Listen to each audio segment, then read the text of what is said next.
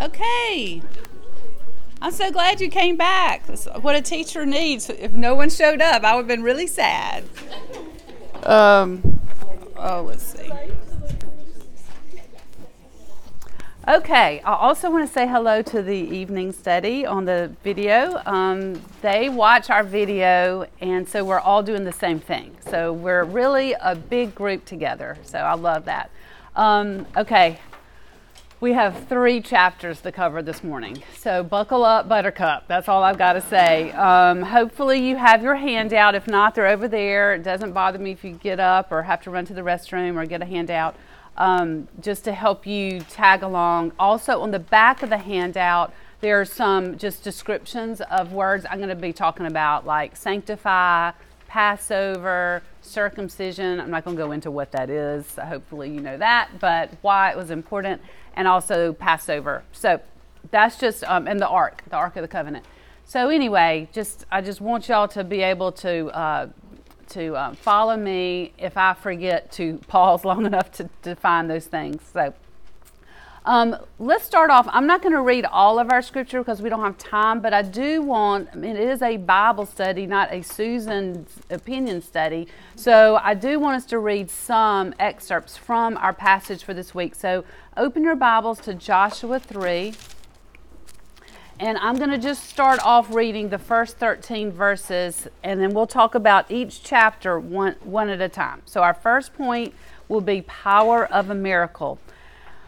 Then Joshua rose early in the morning, and they set out from Acacia Grove and came to the Jordan, he and all the children of Israel, and lodged there before they crossed over. So it was after 3 days that the officers went through the camp, and they commanded the people, saying, when you see the ark of the covenant of the Lord your God, and the priests and the Levites bearing it, then you shall set out from your place and go after it. Yet there shall be a space between you and it, about 2,000 cubits by measure. Do not come near it, that you may know the way by which you must go, for you have not passed this way before. And Joshua said to the people, sanctify yourselves, for tomorrow the Lord will do wonders among you. Then Joshua spoke to the priests, saying, take up the ark of the covenant and cross over before the people. So they took up the ark of the covenant and went before the people. And the Lord said to Joshua, this day I will begin to exalt you in the sight of all Israel, that they may know that as I was with Moses, so I will be with you. You shall command the priests who bear the ark of the covenant, saying, when you have come to the edge of the water of the Jordan, you shall stand in the Jordan. So Joshua said to the children of Israel, come here and hear the words of the Lord your God. And Joshua said, by this you shall know that the living God is among you, and that he will without fail drive out from before you the Canaanites and the Hittites and the Hivites and the Perizzites and the Girgashites and the Amorites and the Jebusites. Behold, the ark of the covenant of the Lord of all the earth is crossing over before you into the Jordan. Now therefore take for yourselves 12 men from the tribes of Israel, 1 man from every tribe. And it shall come to pass, as soon as the soles of the feet of the priests who bear the ark of the Lord of all the earth, shall rest in the waters of the Jordan, that the waters of the Jordan shall be cut off, the waters that come down from upstream, and they shall stand as a heap. So it was, when the people set out from their camp to cross the Jordan, with the priests bearing the ark of the covenant before the people, and blah, all that, blah, blah, blah. Okay, not blah, blah, blah, but you know what I'm saying. I don't want to say blah, blah, blah about God's word, but the rest is, you read already. So, okay, can you imagine? I just really think sometimes these are so story-ish to us that we really need to put ourselves in the sandals of these poor women. Let's just think about the women with the kids, with the fiance up ahead, with your sisters, with your friends, and somebody says to you, sanctify yourself because the Lord of all the earth is about to do wonders among you. Can you imagine? And the wonder is going to be, hey, you sister, you girl, you woman, you mother, you wife, you daughter, you friend, you are about to have to cross the flooded Jordan plain to get to the promised land.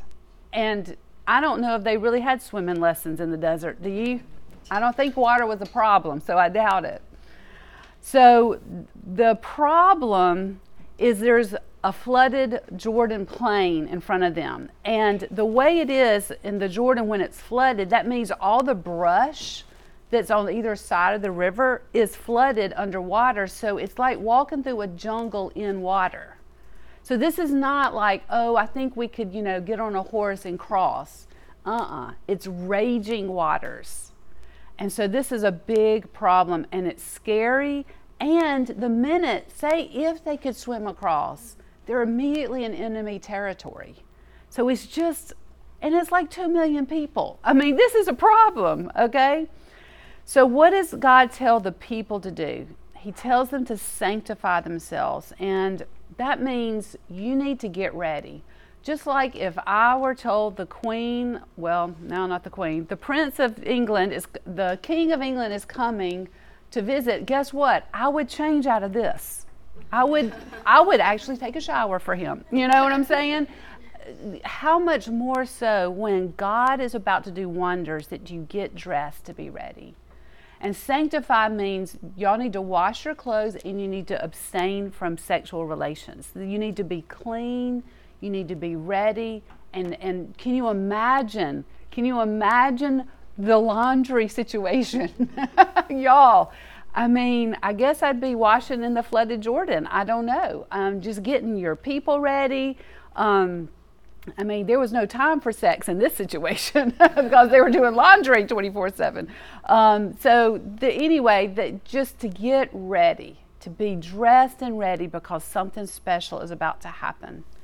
And for the priests, they were told, you are going to carry the Ark of the Covenant and you are going to lead the way. And just imagine being those Levites that had to be the ones with such faith to put their foot in that water, because the minute they did it, it dried up. So what's happening is upstream, the water piles up like a heap. I would love to know what that looks like. And later, in I think 4, it talks about where that happened specifically. So it's not just like this magic thing that it appeared that the water was not there. Like it literally dried up upstream. And then it was dry to cross. Okay, when we had all the rain, the big time when we had all the rain here in Fort Worth, how muddy was your yard for days after? So think about just the logistics of this. It was dry so they could cross in their carts and not the wheels wouldn't get stuck. And I mean, just the mess and the muck of mud was gone. And this riverbed was totally dry and passable. And so the priests had to do this first. And so I want to take a moment because what they were carrying was so special. It was the Ark of the Covenant. And if you remember from our study last fall, we talked about the tabernacle and the furniture that went in it. And in the Holy of Holies, in that one little room that the high priest saw once a year, was this ark. And there's a picture of it. And of course, I don't know exactly what it looks like, but this looked like a pretty good picture of overlaid with gold, these cherubim guarding it, and the top of the ark was known as the mercy seat. And it was the throne of God himself. Now, inside the ark were 3 things. One was the tablets that God gave Moses with the law on it. The second thing was a little golden vessel full of manna. Okay, that obviously did not spoil. And then there was Aaron's rod that I think it was, let me see if I wrote this down. There was an incident in like maybe Numbers or maybe Deuteronomy, I can't remember, where there was another rebellion and all the people put down the rods to see which one had the authority from God. And Aaron's rod not only grew leaves, but blossomed and produced almonds. And that blossoming rod is in the ark too. So you think about what those 3 things represent. God's law, his directions for them to obey and to prosper, the provision that God made them in the desert, of I will feed you always, and then the authority of the priests and of Aaron for them to follow, and how just that is what is leading the way, and it represents God himself being with them. And think about it, they didn't see this ark much at all. For 40 years, it's been hidden in this room. And now they get to see it, and how special that would have been. So why far back? Why so far back? Well, it's pretty specific. It's so they could follow the ark. They could actually see where it's going. And it's maybe a few football fields in front of them. And so that this mass of people could actually know the way to go. So this says God is their king. This throne is leading the way. God goes first before them. He's not at the back. Think about, armies you see, maybe if you watch, movies about King Arthur or other things. Think about the king is always back on the hill watching all his people get killed. This king is in front. He's saying, you have to get to my people through me. And how encouraging that would be. And so what happens is the priests go into the middle of the Jordan bed and stop so everybody can hurry by. So you with your kids, or you with your friends, or you with your family, or your older parents could get across. And they were not moving until everybody was across. So can I just pause here and let's apply. If this is how God treated them, how does God treat us today? Jesus is our King, and he has gone ahead of us. He's gone ahead of us. He provides for us. He is the authority. He lives out the law perfectly, and he goes before us as we live and as we die and go to the promised land. He goes ahead. He has gone before us in death and in resurrection. He has provided that way for us, and we can go, scary as it is, on dry land, knowing that he is ahead of us. Hurrying, this is what I love about, in I think chapter 5, it says that they hurried. And I just love that little verb. And I think in Melissa homework, she asked, why did they hurry? And that question is just stuck with me, because I'm like, I don't know. Isn't it obvious? It was a freaking Jordan River, We're getting across this thing, I'm not waiting, but just that's a real live picture of what was happening. It was pretty much organized chaos, I'm sure, because think about getting 2 million people anywhere. But just the slight, we got to go. We got to get across this. And I love that. And so are we trusting him, even if we're panicky, even if we're hurrying, because we're a little scared? That God himself has gone before us and is waiting and will not let anything flood until we're safely across. And then as soon as the priests step out, that water comes back like that, proving that this was a miracle. It was a huge miracle. So Davis, one of the commentators I used to study, says this is theologic. Theologic. Theo means God. They are learning a logic and a way of thinking based on this miracle, because it's powerful for the people. It's powerful for Joshua, and that they are seeing him as Moses' substitute, that the next person in charge, and that God himself is doing this with Joshua at the lead. And God says, I'm going to do this to increase your clout among the people.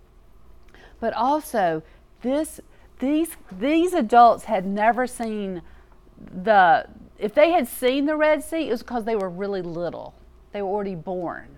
But a lot of these people were born after the Red Sea, okay? So they get their own miracle. They get their own major body of water, parting with dry land crossing.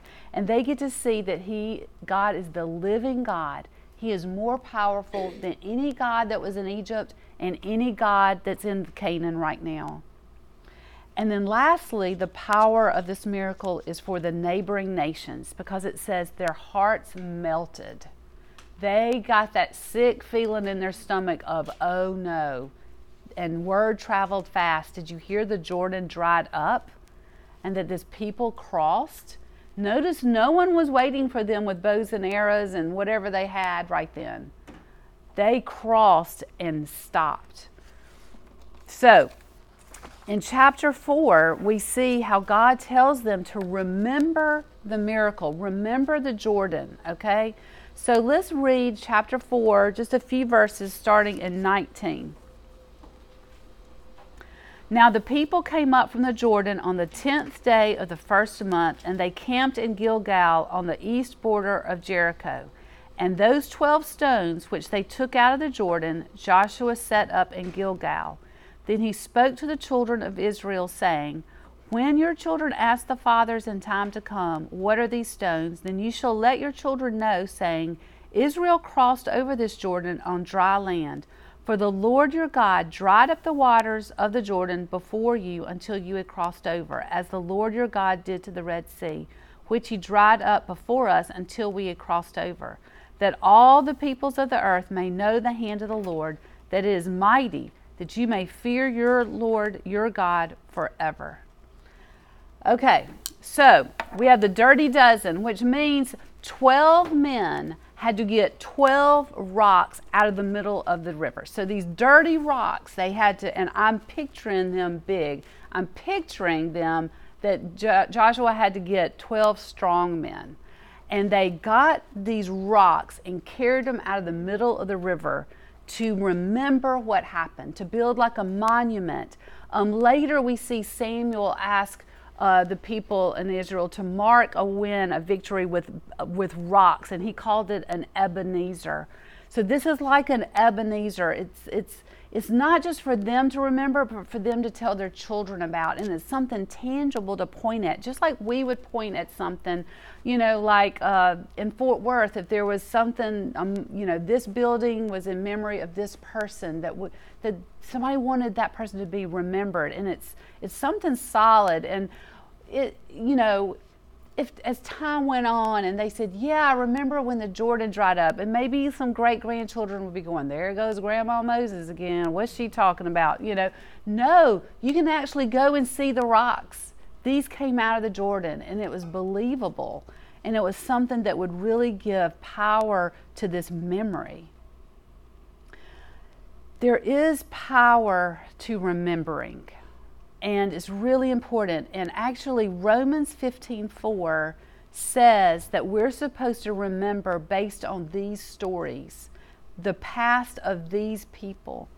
Romans 15:4 says, for whatever was written in former days was written for our instruction, that through endurance and through the encouragement of the scriptures, we might have hope. And that's why I love Old Testament, because in Romans, it's saying, look, go read the stories because they happened, and that you'll learn from them, and actually it'll encourage you because it reminds you of who God is. In Psalm 77, 9 through 15, has God forgotten to be gracious? Has he in anger shut up his compassion? Then I said, I will appeal to this, to the years of the right hand of the Most High. I will remember the deeds of the Lord. Yes, I will remember your wonders of old. I will ponder all your work and meditate on your mighty deeds. Your way, O God, is holy. What God is great like our God? You are the God who works wonders. You have made known your might among the peoples. With your arm redeemed your people, the children of Jacob and Joseph. This is just the psalmist saying, when you're tempted to go, has God forgotten me? Remember God. Remember these things. Remember what he did already. And in the Friday email, there's going to be a blog. And in one of the blogs, it's talking about remembering. And she has a great just paragraph of basically, how many yeses has God given me? He's given me so many yeses. But it feels like if I don't get this yes, God is not faithful. And that's so us forgetting God. And she's saying, like, basically, why would God take you through the Jordan? Why would God take you through the Red Sea and then say, good luck with all that? No. They start this journey with such a big miracle that power of it will fuel them if they will just remember. And we have little Ebenezers ourselves, don't we? Now, I have not gone through the Red Sea or the Jordan on foot on dry land, but I have gone through some mighty big things, and you have too. One of the things, and this is a silly thing, but it's important to me, is when I knew that I would leave Oxford, Mississippi and start over at 50 and just feeling like it was new and what am I going to do? And we had built our house in Oxford and lived there with our children and raised them there, and it was such a tangible thing of place for me. And the first miracle, God let me leave that really easily. That was a miracle I knew. But the next miracle was when I walked into my house. We were looking with Kelly at our realtor with houses, and the one house I got excited about in the laundry room had a window that looked at an arch, and I loved arches in my old house, and it had greenery growing, and it was just the sweetest view out this window that reminded me of home. And I just went, God built this house 10 years ago for me. And just the feel like he saw me and he was preparing a place for me in this new world of Fort Worth, Texas. Now that is a small miracle, but that window's like an Ebenezer for me. So that now when I look out at that window view, now I have to say the winter freeze last year killed the greenery. So, you know, the allegory only goes so far. But that's an example of, can you find things that are like Ebenezer's to you? My second one is my fifth daughter, Rebecca. I had a previous daughter, did not name her the family name Susan Rebecca from, a million years of Susan Rebecca's. That's another story of why we didn't. And I regretted it. Not that I don't love my third daughter's name, but it was a problem. It was like when I found out, now that was also an unexpected pregnancy, but when I found out I could have a girl, and I told my husband I'm picking the name and we're not arguing about it, like I'd had it, okay, with this ghost of, you did not name a daughter Susan Rebecca after your mother and after your grandmother and after the great-grandmother. I mean, this is just Southern ghost, okay? If you're not from the South, I'm sorry. This is just a Southern thing.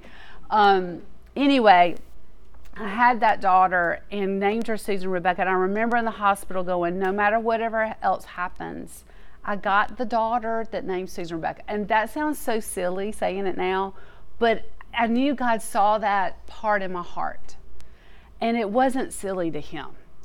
Now, you have your own Ebenezers. They may be a clean cancer bill of health. They may mean a child that you prayed for years. It may be that you got a job and a career that you never thought you could do, and God has been with you every step of the way. It may be just that you have verses that are sweet little nuggets of just morsels of grace in a depression, in a time of anxiety, in a time of unknownness.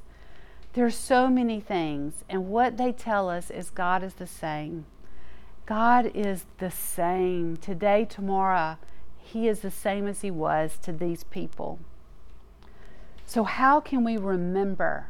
How can we notice that these things are from God and not just, oh, I just did that. Oh, I just found a house. Oh, this is just how we roll. We just have babies or whatever it is for you. No, God does these things, and we worship him and thank him. And who and what are we remembering? We're remembering him. And if I don't remember, what happens? I become really proud. I become pretty grouchy a lot of times and cynical. I'm susceptible to Satan's lies of, did God really say he was going to take care of you? Because I've not really noted and given God the glory for taking care of me until now. Okay, well, let's land on chapter 5. Because they left Egypt slaves, and they are going into the promised land as heirs and children. So I'm just going to read a few verses in chapter 5, starting in verse 1.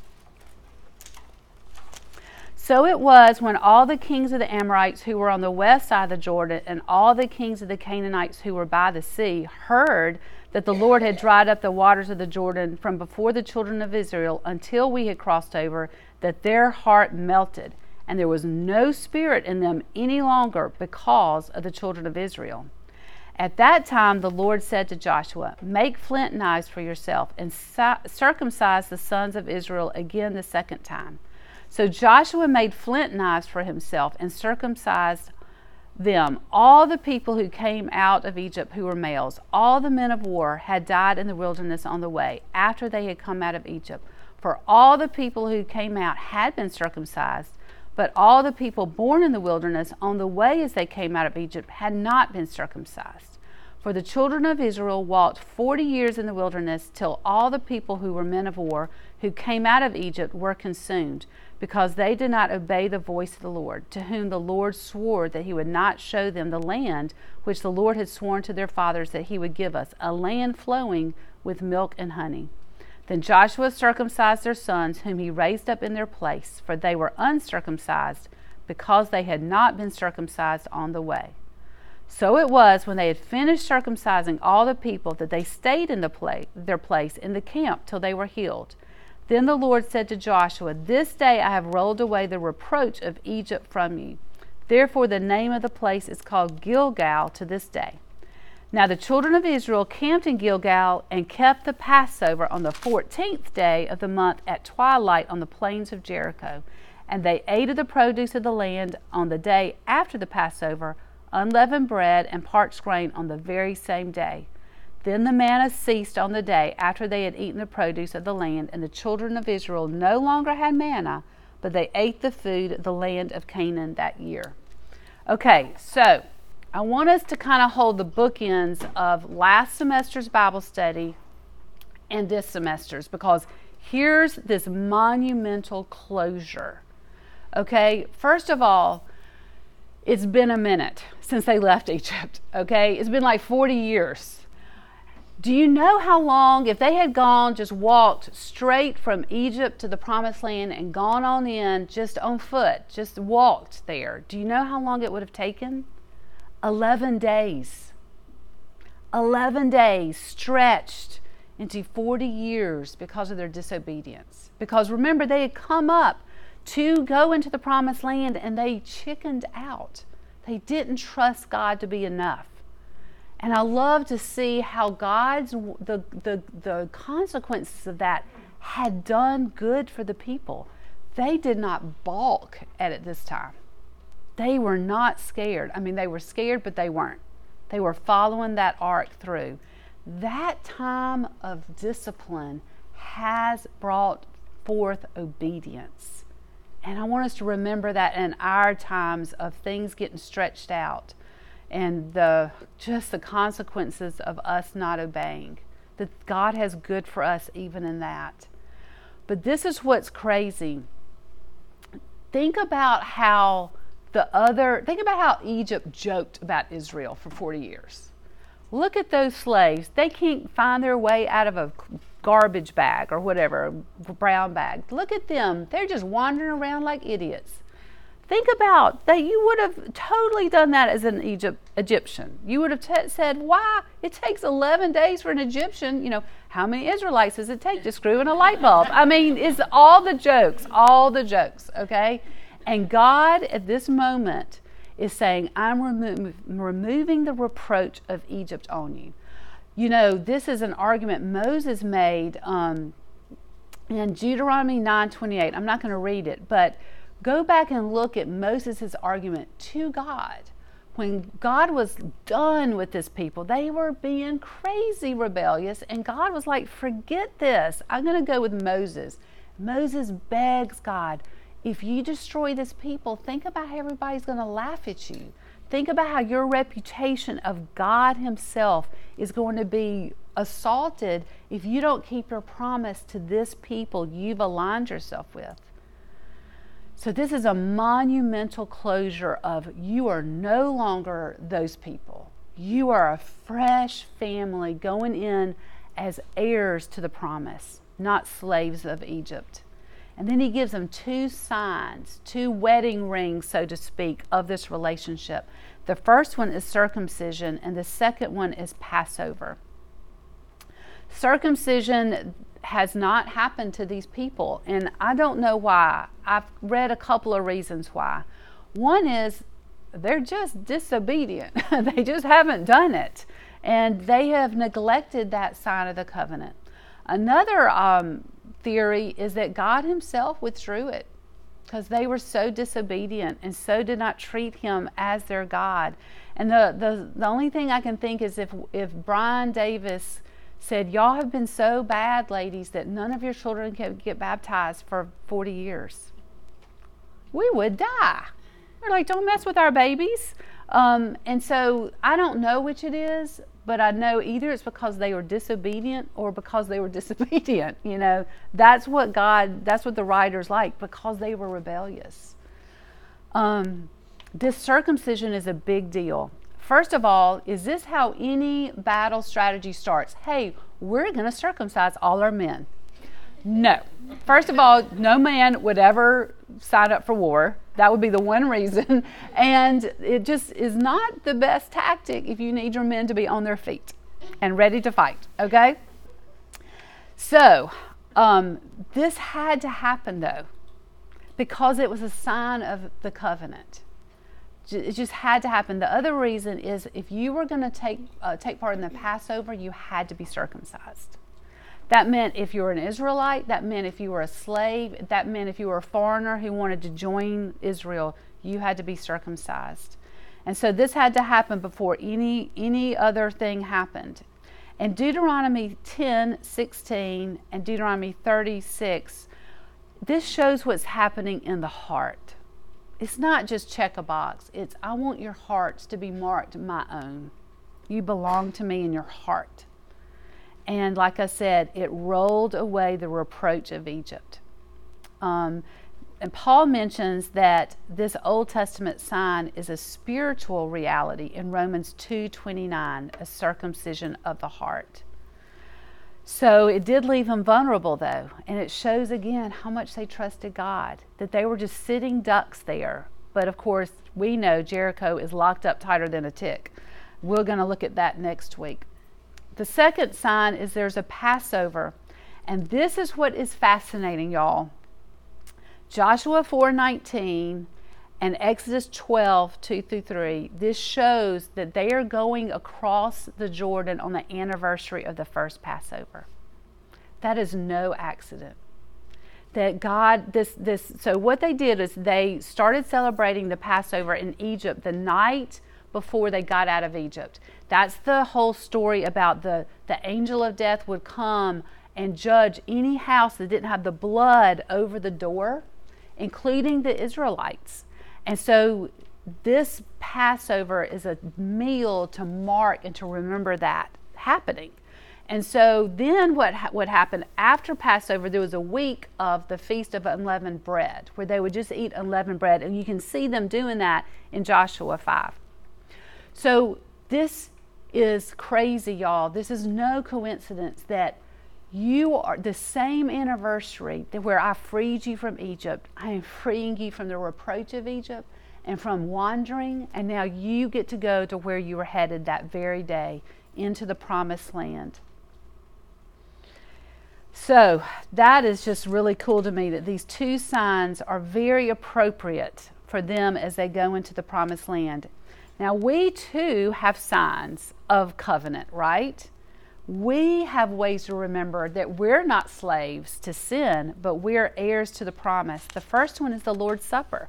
And Jesus says, remember me. Remember me by doing this. We remember how he made us his people.